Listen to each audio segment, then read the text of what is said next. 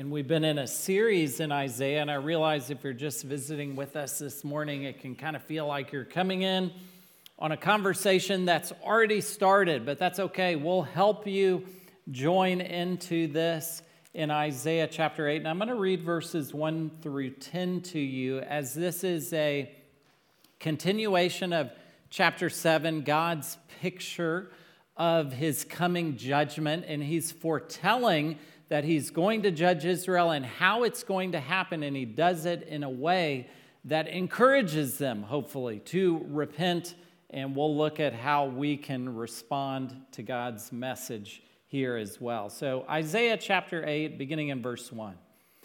Then the Lord said to me, take a large tablet and write on it in common characters belonging to Maher-shalal-Hashbaz. And I will get reliable witnesses, Uriah the priest and Zechariah the son of Jeberechiah, to attest for me. And I went to the prophetess, and she conceived and bore a son. Then the Lord said to me, call his name Maher-shalal-Hashbaz, for before the boy knows how to cry, my father or my mother, the wealth of Damascus and the spoil of Samaria will be carried away before the king of Assyria. Then the Lord spoke to me again, because this people has refused the waters of Shiloah that flow gently and rejoice over Rezin and the son of Remaliah. Therefore, behold, the Lord is bringing up against them the waters of the river, mighty and many, the king of Assyria and all his glory, and it will rise over all its channels and go over all its banks, and it will sweep on into Judah. It will overflow and pass on, reaching even to the neck, and its outspread wings will fill the breadth of your land, O Emmanuel. Be broken, you peoples, and be shattered. Give ear, all you far countries. Strap on your armor and be shattered. Strap on your armor and be shattered. Take counsel together, but it will come to nothing. Speak a word, but it will not stand, for God is with us. Let's pray together. Lord, how we ask for insight and your wisdom to be clear to us as we consider your word. Humble us under your word that we might listen, heed, and obey. All for your glory we ask in Christ's name. Amen. You may be seated.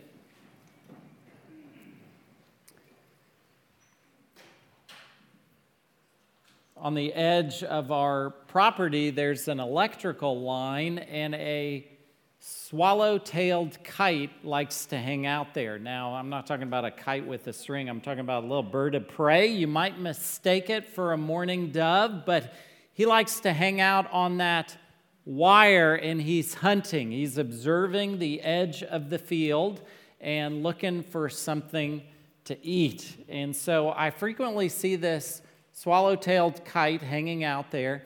And you know what's ironic and funny with how God works?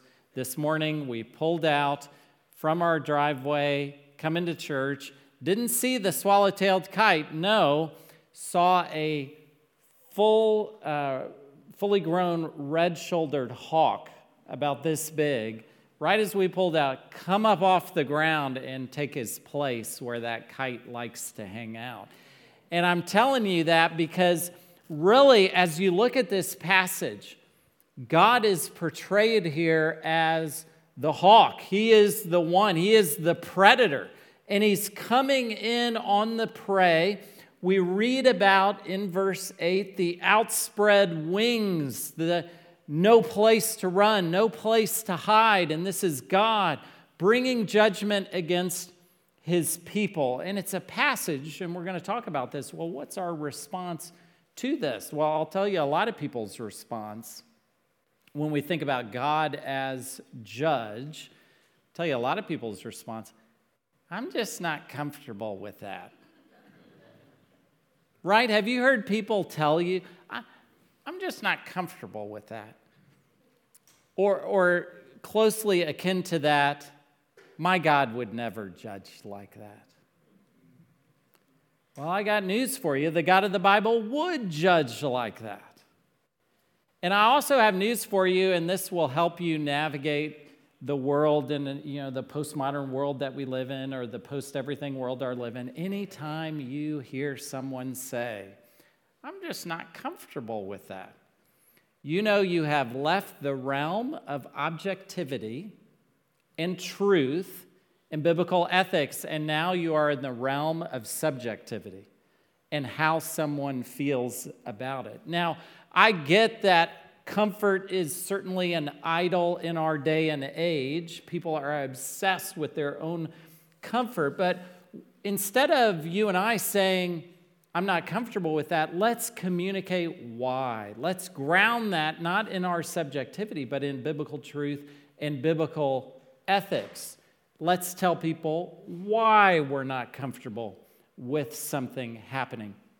But regardless, you see, God doesn't ask permission here to portray himself as judge. The God of the Bible is not concerned with what people are comfortable with or not comfortable with. He is like the predator, and he's coming in to judge. And what's our response? Because God is the judge, the question this morning is, how are we going to respond?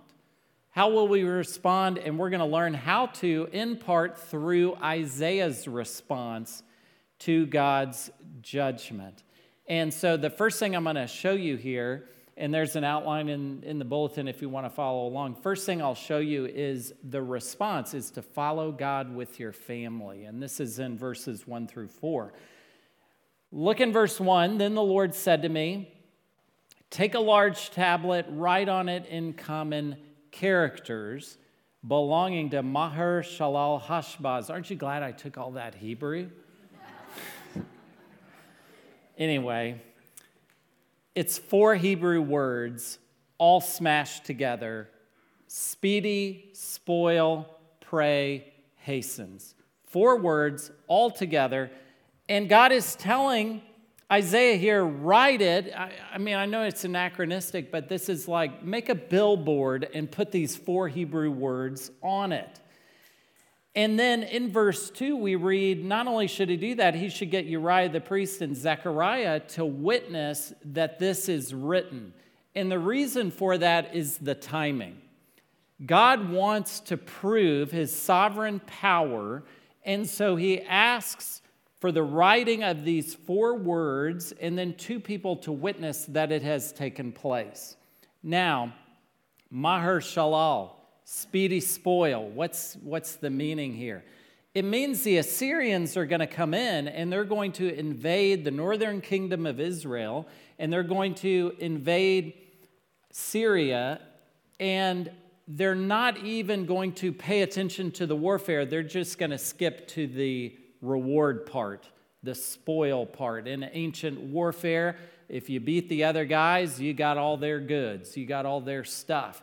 And so this is communicating, speedy spoil, a foregone conclusion. This is what will take place. God is going to work this out.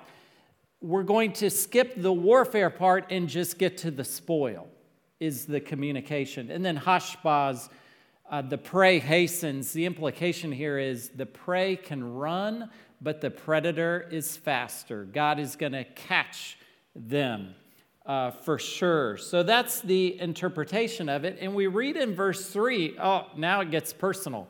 Making the billboard, this gets real personal. Verse 3, and I went to the prophetess, and she conceived and bore a son. Then the Lord said to me, call his name Maher Shalal Hashbaz. For before the boy knows how to cry, my father or my mother, the wealth of Damascus, the spoil of Samaria will be carried away before the king of Assyria. So the timing of what God is commanding, showing that he's the sovereign God, able to implement judgment through other nations and getting them to do exactly his bidding, he is prophesying this as proof of his power and as an invitation. We'll see in a bit later, an invitation to repent. And so verse 3, we see this involves Isaiah's family. It's very personal. If you don't believe it's personal, ask me my opinion on what you should name your next kid. Nobody does that. And yet Isaiah follows, doesn't he? He does the very thing Israel should have been doing all along in heeding, listening, and obeying to what God has for them. But it's not Isaiah alone, is it? No, it's the prophetess, his wife. Now, we don't have any prophecies that his wife would have uttered, but she's given this title. I think it's an honorary title because she's involved in the ministry too. And her contribution here, she bears a son. Now we know both of Isaiah's sons, because we met his other son in Isaiah 7. He might have had other children, but it's not recorded for us here. His other son we met, Shear-Jashub, in chapter 7. And you remember Shear-Jashub appeared with Isaiah before King Ahaz as a communication, a nonverbal communication, because Shear-Jashub's name means the remnant will return. And so God was communicating to King Ahaz as Isaiah, God saves, that's what his name means, appears with Shear-Jashub, the remnant will return, that God keeps his promises. That's what's being communicated there. And then now what's being communicated through the other son, Speedy Spoil. This is a foregone conclusion. You can run, but you can't hide from God's judgment. Pray hastens. And so we see here really the timing established of what would happen and God telling ahead of time. This is what's going to take place as Israel's judgment against Israel, the southern kingdom, for their disobedience and all that they have rejected with God. Now, it's important to follow God with your family. Certainly, we grasp that, we understand that. And some of you are in the valley of the shadow of parenting right now as we speak. And I'm glad to be a little further along than that. But I've always tried to read and engage with parenting books, and this really comes from my ineptness at parenting. And God just, it's okay to laugh, God just blessed me. You know, how did my parenting journey begin? Well, if you know me, it began with I hardly ever held a baby in my life. And then it started off with a bang, 2 at once, twins born. And I've been behind ever since. And so I try to engage with parenting books and try to pick up what I can learn and grow with. And so recently I read the number one and number 3 books on parenting on Amazon. I read those. So number 1 book is called Raising Good Humans, and the number 3 book that I read is called Good Inside. Okay, I'm going to talk about these 2 books as it relates to really how we follow God and how we engage in, parenting is so important, isn't it? Next to the Holy Spirit, your family is the second greatest influence on your life. And so parenting is so important. And here's the deal. This is what our society offers, these 2 books for the parenting endeavor, Raising Good Humans and Good Inside. And even by the title, you already know. These are books that deny key biblical principles. You are already out on left field before the game even begins. And I'm not saying you can't learn. I want to be kind and generous, and you can read these books and, certainly learn from them and go for it, see what you can pick up. But here's the deal. The purpose of parenting is not to raise a good human. If that's what you're after, you've already missed it. And parenting is important, and so is grandparenting. And many of you are in that mode of grandparenting, blessed that way. But the purpose of parenting is the glory of God. What is even a good human? What's your definition of good there? And so the glory of God is the end of parenting. The goal of parenting, it's not that your kids would get good jobs. We hope that they would go to college or whatever, earn a lot of money. These are not the goals of parenting. The goal of parenting, not to raise a good human, but the glory of God. And then, do I need to even say anything about a book written about children that says good inside? That's the title. Clearly, does not know children. Might have all these degrees and credentials and be a professional counselor, but come on, you do not know the kids I know or the kid I was.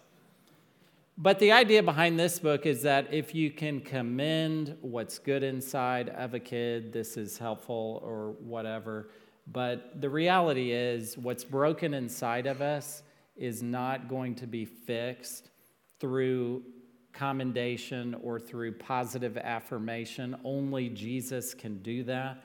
And so both books deny key principles and key biblical principles. And why I'm talking about that is, when you're desperate, when you're in the valley of the shadow of parenting and you're desperate for help, if this is all we have to help, that's not very good. That's not enough to take on what I think is a very difficult culture that we are trying to raise godly children in. And so it's kind of like going to a race, but you show up at the wrong starting line. So I think you got to have these key biblical principles in mind. And what are those? Those are in opposition to these two books, the goal of parenting, not to create a good human, but to give glory to God. And then the other goal in parenting is to recognize that there's something broken in all people that walk this earth except Jesus Christ, and we need what Jesus has provided: atonement for our sins, resurrection power in order to overcome that which isn't good inside. And really, what would we replace that with? Because the Bible says precious little about parenting. And I think the presuppositional, foundational thing that we need to embrace as parents is Psalm 127:3. And we read there in Psalm 127:3, children are a heritage of the Lord. Children are a gift from God. And if we as parents endeavor to raise our children and raise our children in a way that they glorify God, and then we pass on our faith to them, which is so important for that new generation, we've got to embrace that they are a gift from God. And so Psalm 127:3. And then not only are children a gift from God, we ought to, and this comes from Jesus' invitation in Matthew 19:14. Matthew 19:14, we read, Jesus says, "Let the little children come unto me, for to such belongs the kingdom of heaven." Letting the children come is to give them opportunity to grow in their faith, to hear the gospel, to shepherd their heart and walk with them through life in distinctly Christian ways. And both these principles, receiving our children as a gift and letting our children come to Jesus, both are denied with abortion. Have you noticed that? You see, abortion doesn't receive a child as a gift, and abortion certainly doesn't let the little children come unto me, for to such belongs the kingdom of heaven. And so you see why the battle is being fought this way. And so I commend you. I remember those days in the valley of the shadow of parenting, and that is rough, and that is tiring and exhausting. Absolutely worth it, and our children are precious to us. And I want to encourage you parents. Hey, we got Mother's Morning Out happening in March, and I want to encourage you to be in this community as you raise children together. You see, Isaiah wasn't alone. Isn't that good news? Chapter 8, verse 2. Who's he got with him? Uriah the priest and Zechariah. He's not alone in this faith community as he attempts to obey and follow God in these ways, even with a name like Maher Shalal Hashbaz. He follows God with that. And so Let me encourage you as parents, receive those children as a gift. See them nurtured in the church community for certain. So follow God with your family. That's what's encouraged here as we see Isaiah's example of the very thing God's people aren't doing. We see Isaiah doing that. And then the second thing here, and this is in verses 5 through 8. So how are we going to respond to God's judgment told to us beforehand? Follow God with our family, and then heed the warning. This is in verses 5 through 8. God is so gracious and merciful to give us, this is what's going to happen ahead of time. It's a warning that they would respond. Remember back to chapter 1, verse 18. Come now, let us reason together, says the Lord. Though your sins are like scarlet, they shall be as white as snow. Though they are red like crimson, they shall become like wool. God is inviting his people to come in repentance, to heed the warning, but it's the very thing they aren't doing or paying attention to. You know, I was minding my own business at my desk. You know, my office is over in the Life Center, and it has a beautiful view of this field next door to us. And I was looking out the window one day, a couple weeks ago, and I saw a beautiful doe deer running by, just very graceful running by. And I thought, oh, that's odd because, you know, hill country deer, they're pretty chill and usually just sauntering around. And this deer was jumping and running fast. And so I kind of looked out there, and about 3 seconds later, my neighbor's 2 dogs are in pursuit. I don't know how they got here, but my 2 neighbors' dogs, tongues hanging out. Deer is doing fine. Deer has a good lead on them, but those dogs are gassed. And the deer runs down to the water retention area right at the end of our property and just hops that fence, runs across Salmon Road and disappears. And the 2 dogs in pursuit meet up at that corner and kind of look at each other, and then they start the long jog back home. And I tell you that because it's really the opposite of what's portrayed here. Maher Shalal Hashbaz, Speedy Spoil, prey hastens. The idea is the prey isn't going to get away. With God, the prey can't hide and can't get away. And so the idea is that we would heed the warning, that we would pay attention, that we would look and we would say, okay, now's my chance. But what does Israel do? They refuse. Look at verse 5. They don't heed the warning. Verse 5, the Lord spoke to me again, because this people has refused the waters of Shiloah that flow gently. Now, what's the imagery here is Jerusalem had a water supply from springs that gently flowed, that bubbled up, and it was God's using this imagery to say it's his provision that you can trust in. This gentle, sustaining provision of that which gives us life, water. He has provided that for his people. And what have they done? They've said no to it. They've refused it. And instead they rejoice, look at the end of verse 6, over Rezin and the son of Remaliah. Now you got to go back to chapter 7 for that. Chapter 7, Rezin, verse 1. Rezin is the king of Syria, Pekah the son of Remaliah. That's in chapter 7, verse 1. And the imagery here and what's being talked about is, you remember Rezin and Pekah wanted to join forces in order to resist the Assyrian invasion. And they were going to make war with the southern kingdom to compel them to join forces with them. And so the temptation is, are you going to trust in this earthly alliance, or are you going to trust in God's providence and his protection? And so what's being said here is they're trusting in Rezin, the son of Remaliah. They're trusting in the alliance that they're able to form rather than the supernatural power of God to deliver. And so they've refused God's provision, God's protection in the gentle, wonderful, merciful way he provides it. And they've sought by their own effort to form alliances and trust in earthly leaders.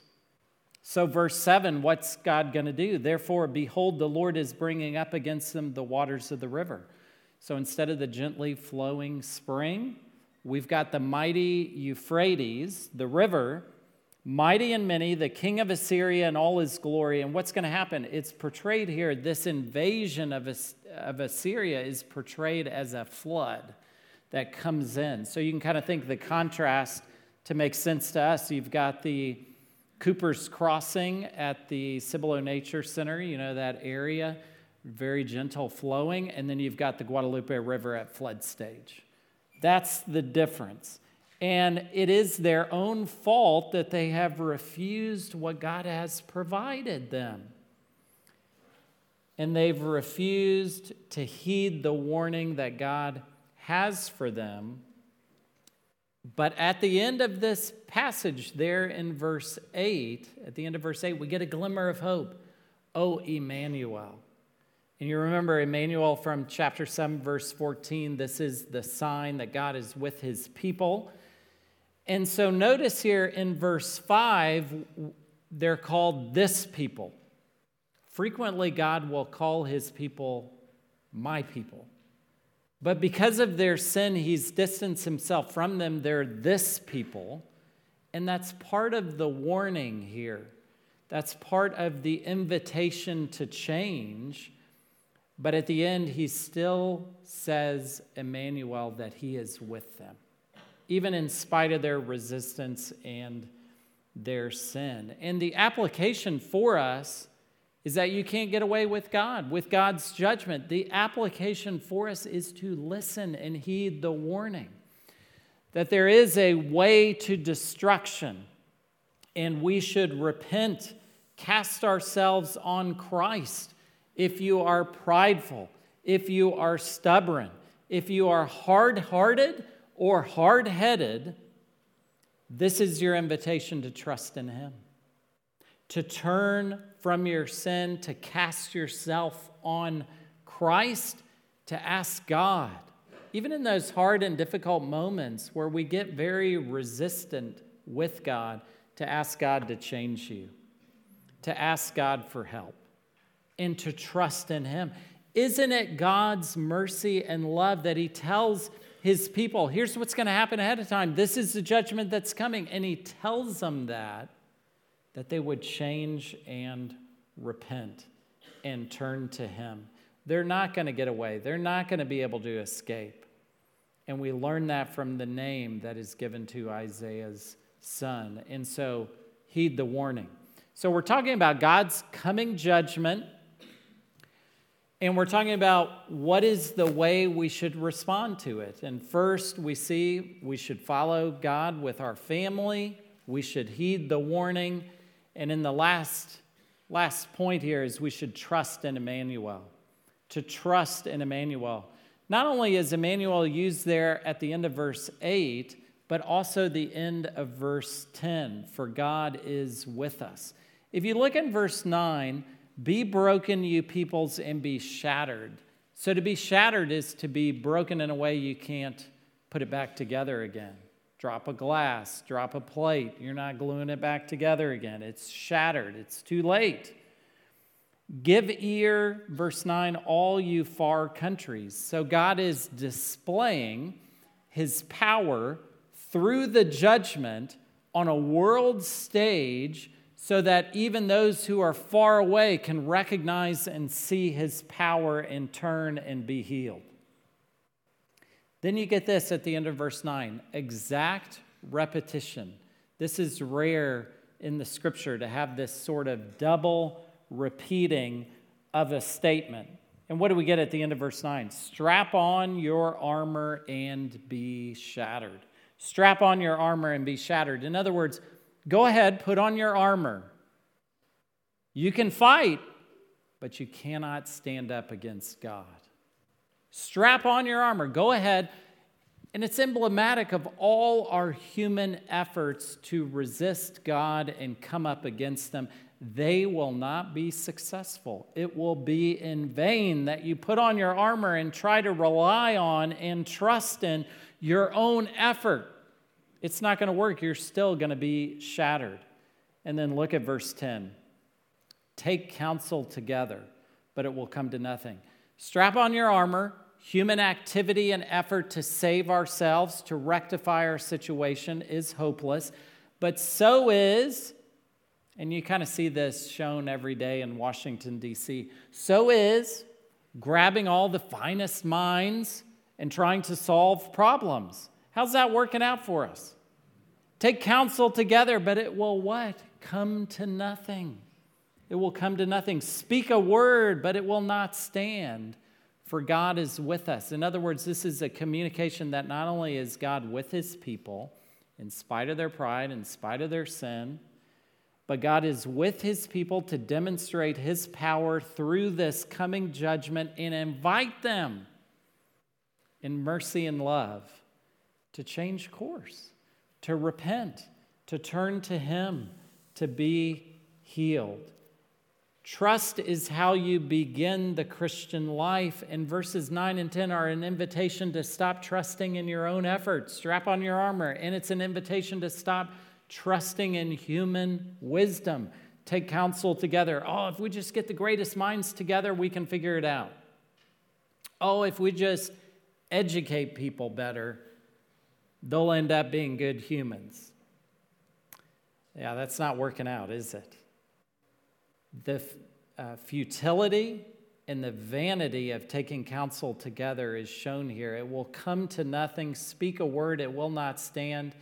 God is with us. God is in control. God is sovereignly powerful to execute his will. And the invitation to us is to trust. Instead of trusting ourselves in our effort and what we can do together through human ingenuity and education, trust is how you begin the Christian life. We cast ourselves on Christ, trusting what he has done for us at the cross and in defeating sin and death. We trust. That's how we begin the Christian life. But you know what else? It's how we live the Christian life every day. And that's the invitation to God's people here, that they would trust. Trust is our response to the impending judgment of God, to follow God with your family, to heed that warning and repent before it's too late, and to trust in the fact that indeed God is with us. Let's pray together. Lord, how we thank you that ahead of time you have pronounced your judgment, and this is all because of your grace and your mercy. And we pray we would be responsive to that in the way we raise our children and our grandchildren, that we would follow you with our family. We pray we would not be so prideful and hard-hearted and hard-headed, that we would hear and heed the warning and repent of our sins, turning away from our sin to you. And we pray too that you would help us to trust in you, that we would not trust in our own efforts or human ingenuity, but we would turn to you in trust because, and we celebrate this, because you are with us. And we thank you for that. In Christ's name, amen.